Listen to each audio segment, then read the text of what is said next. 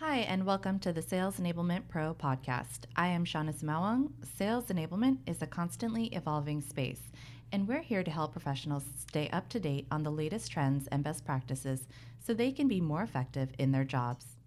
Our guest today is Hillary Anderson, Senior Sales Enablement Manager at Host Analytics.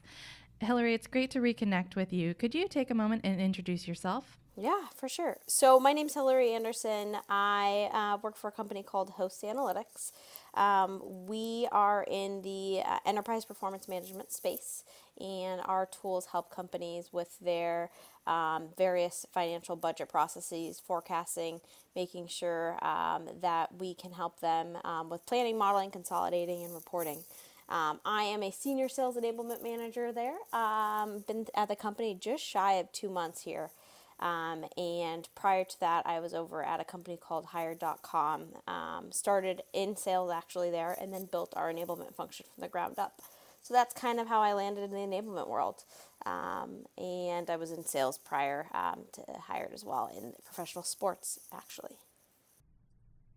I love that. All right, well, let's shift a little bit and focus just because onboarding is a huge component to a lot of sales enablement initiatives when they're first coming into an organization. So I would love to hear from you. What are the key components of a successful sales onboarding program? Best practice sharing, right, is really, really crucial.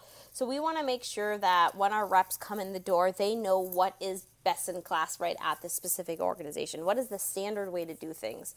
The less personal, I guess, finding out that they have to do during their ramp, the better, because that's going to allow them to really start driving towards their goals quickly. Making sure we have the right tools and content in place to allow them to drive, those efficiency gains that I mentioned earlier. Making sure that we have programs in place that are going to give them all of the information that they need essentially packaged up to be able to start having having conversations with customers as quickly as possible.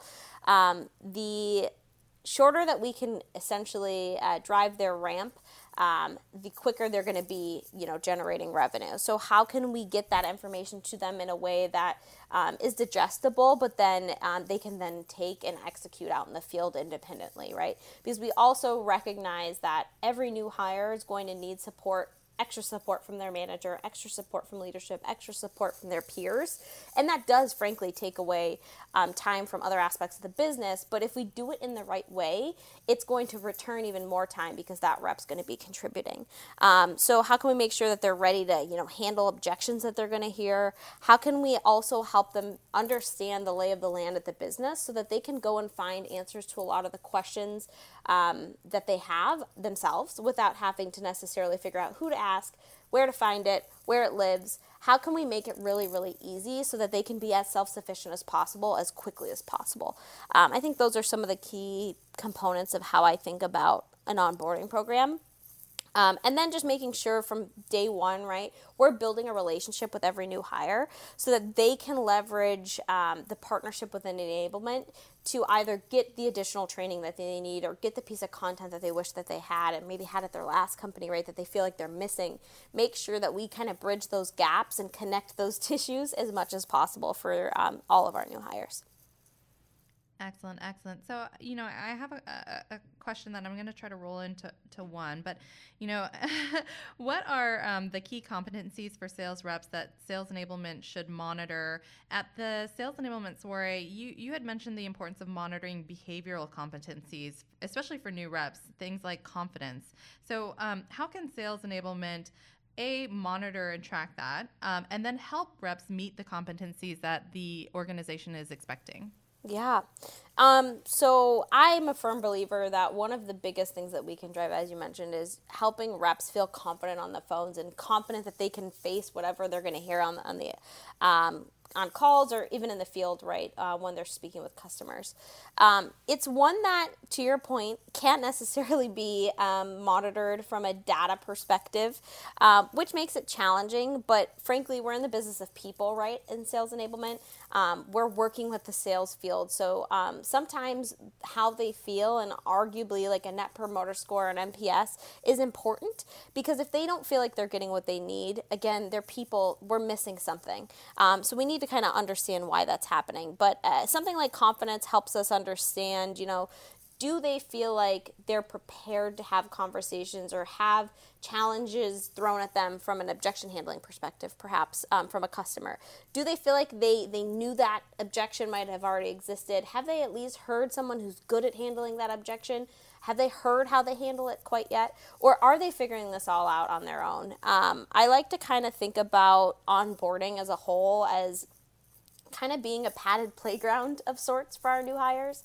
How can they kind of start playing around in a risk-free, well, not completely risk-free, but a risk-limited environment, right? So that they can figure things out, maybe have people around them, whether it be enablement or leadership or managers, right, to kind of help get them through some of those challenges, but allow them to kind of stumble and figure things out during that onboarding program so that when they're out and independent, right, they're not still challenged and struggling through some of these areas.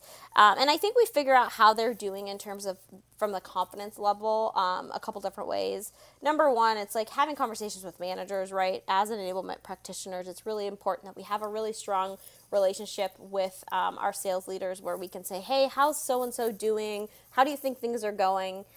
Then go to that new hire, right? Check in with them. We should have built a relationship from their onboarding and say, hey, how are things going? What are you struggling with? Where do you feel really strong?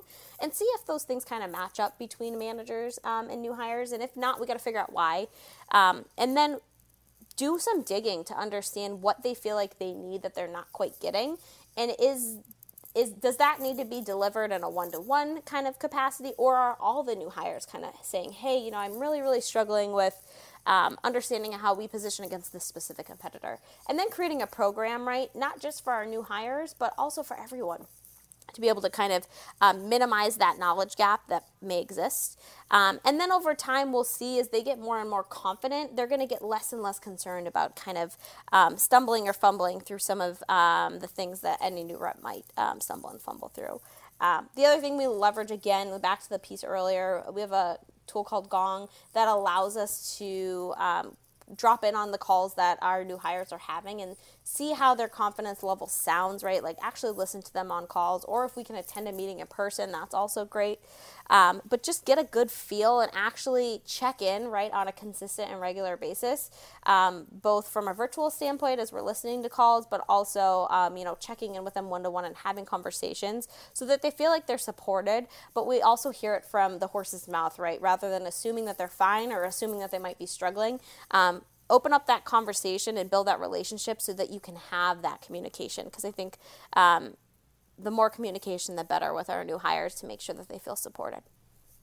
Excellent, excellent. And I think as organizations kind of conclude the onboarding process, I'd love to understand how enablement can help kind of improve continuous learning as they go out in the field. And I know you mentioned some of the forums by which you do that, but I'd love for you to explain some of the best practices that you've implemented to ensure that your reps have that continuous training.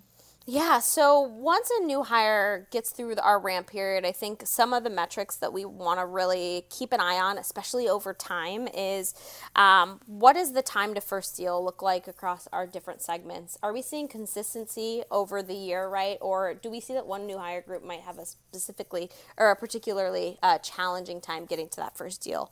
And that gives us benchmarks to kind of gauge each of our new hire groups. Understanding what the revenue contribution from our new reps that are right off ramp compared to our more seasoned reps, what does that look like? I think thinking through what's their closed deal ratio as well, right? In that first 3 months, how many deals are they, or how many opportunities are they creating versus how many are they closing? And over time, kind of modeling that out. So that's something that we are actually planning to kind of think through from our strategy that doesn't exist today over at Host, which we're excited about. And then making sure you have things in place like certifications to make sure that standardization is in place, so that everyone has a standard talk track, they have a standard way that they message, standard way that they demo, and then standard resources, right, to help them be efficient and effective. So I think that those are good ways to make sure that you're not just, launching a new hire through your initial boot camp or onboarding and then saying, hey, good luck. But you're checking in over the course of the year as a way to keep everyone rowing in the same direction, arguably. Whether that's a rep, again, that's been here for 4 years or a rep that's been here for 4 weeks. Like, how can we make sure that there are checkpoints where enablement's connecting with the field to make sure that we're making sure that everyone's on the same page and doing things in the way that we've determined are kind of our methodology or our approach or our best practice. Excellent. You mentioned the term plays earlier. Is that something that you guys are currently building at Host, or maybe that you've built in a previous company? And how have you gone about structuring those for your reps? Yeah, so it's actually really interesting. It's an area that we're trying to think through how we can, I guess, relaunch with the splash plays. They are something that's been at Hired for quite a few years, and it's essentially how the business has gone about making sure that there are, a set run of or script of sorts of how we run our sales process and cycle so that there's consistency. Again, standardization is really, really important. And so these plays have been in place. We've essentially accumulated a playbook of sorts of how we run our business in different areas where there might be opportunity or areas where we need to be aware of potential pitfalls. And Laura and I are really, really passionate about thinking through how we can bring our playbook to life a bit more and couple those running plays right with examples of how they've actually worked in the real world. Whether that's, highlighting a success story and the play that was run during that really big deal that was closed so that the rest of the field can hear the story. Hopefully they can be energized and invigorated by it, but also they can take away a learning that perhaps they can incorporate into their everyday sales process. So yeah, we're at a really interesting point. It's something that we're doing a lot of discovery around right now is how can we document things that work and even the things that don't so that we can learn from our peers in a really scalable way and be able to have that knowledge go forward regardless of how many years down the road we are. Thanks for listening. For more insights, tips, and expertise from sales enablement leaders, visit salesenablement.pro. If there's something you'd like to share or a topic you want to know more about, let us know. We'd love to hear from you.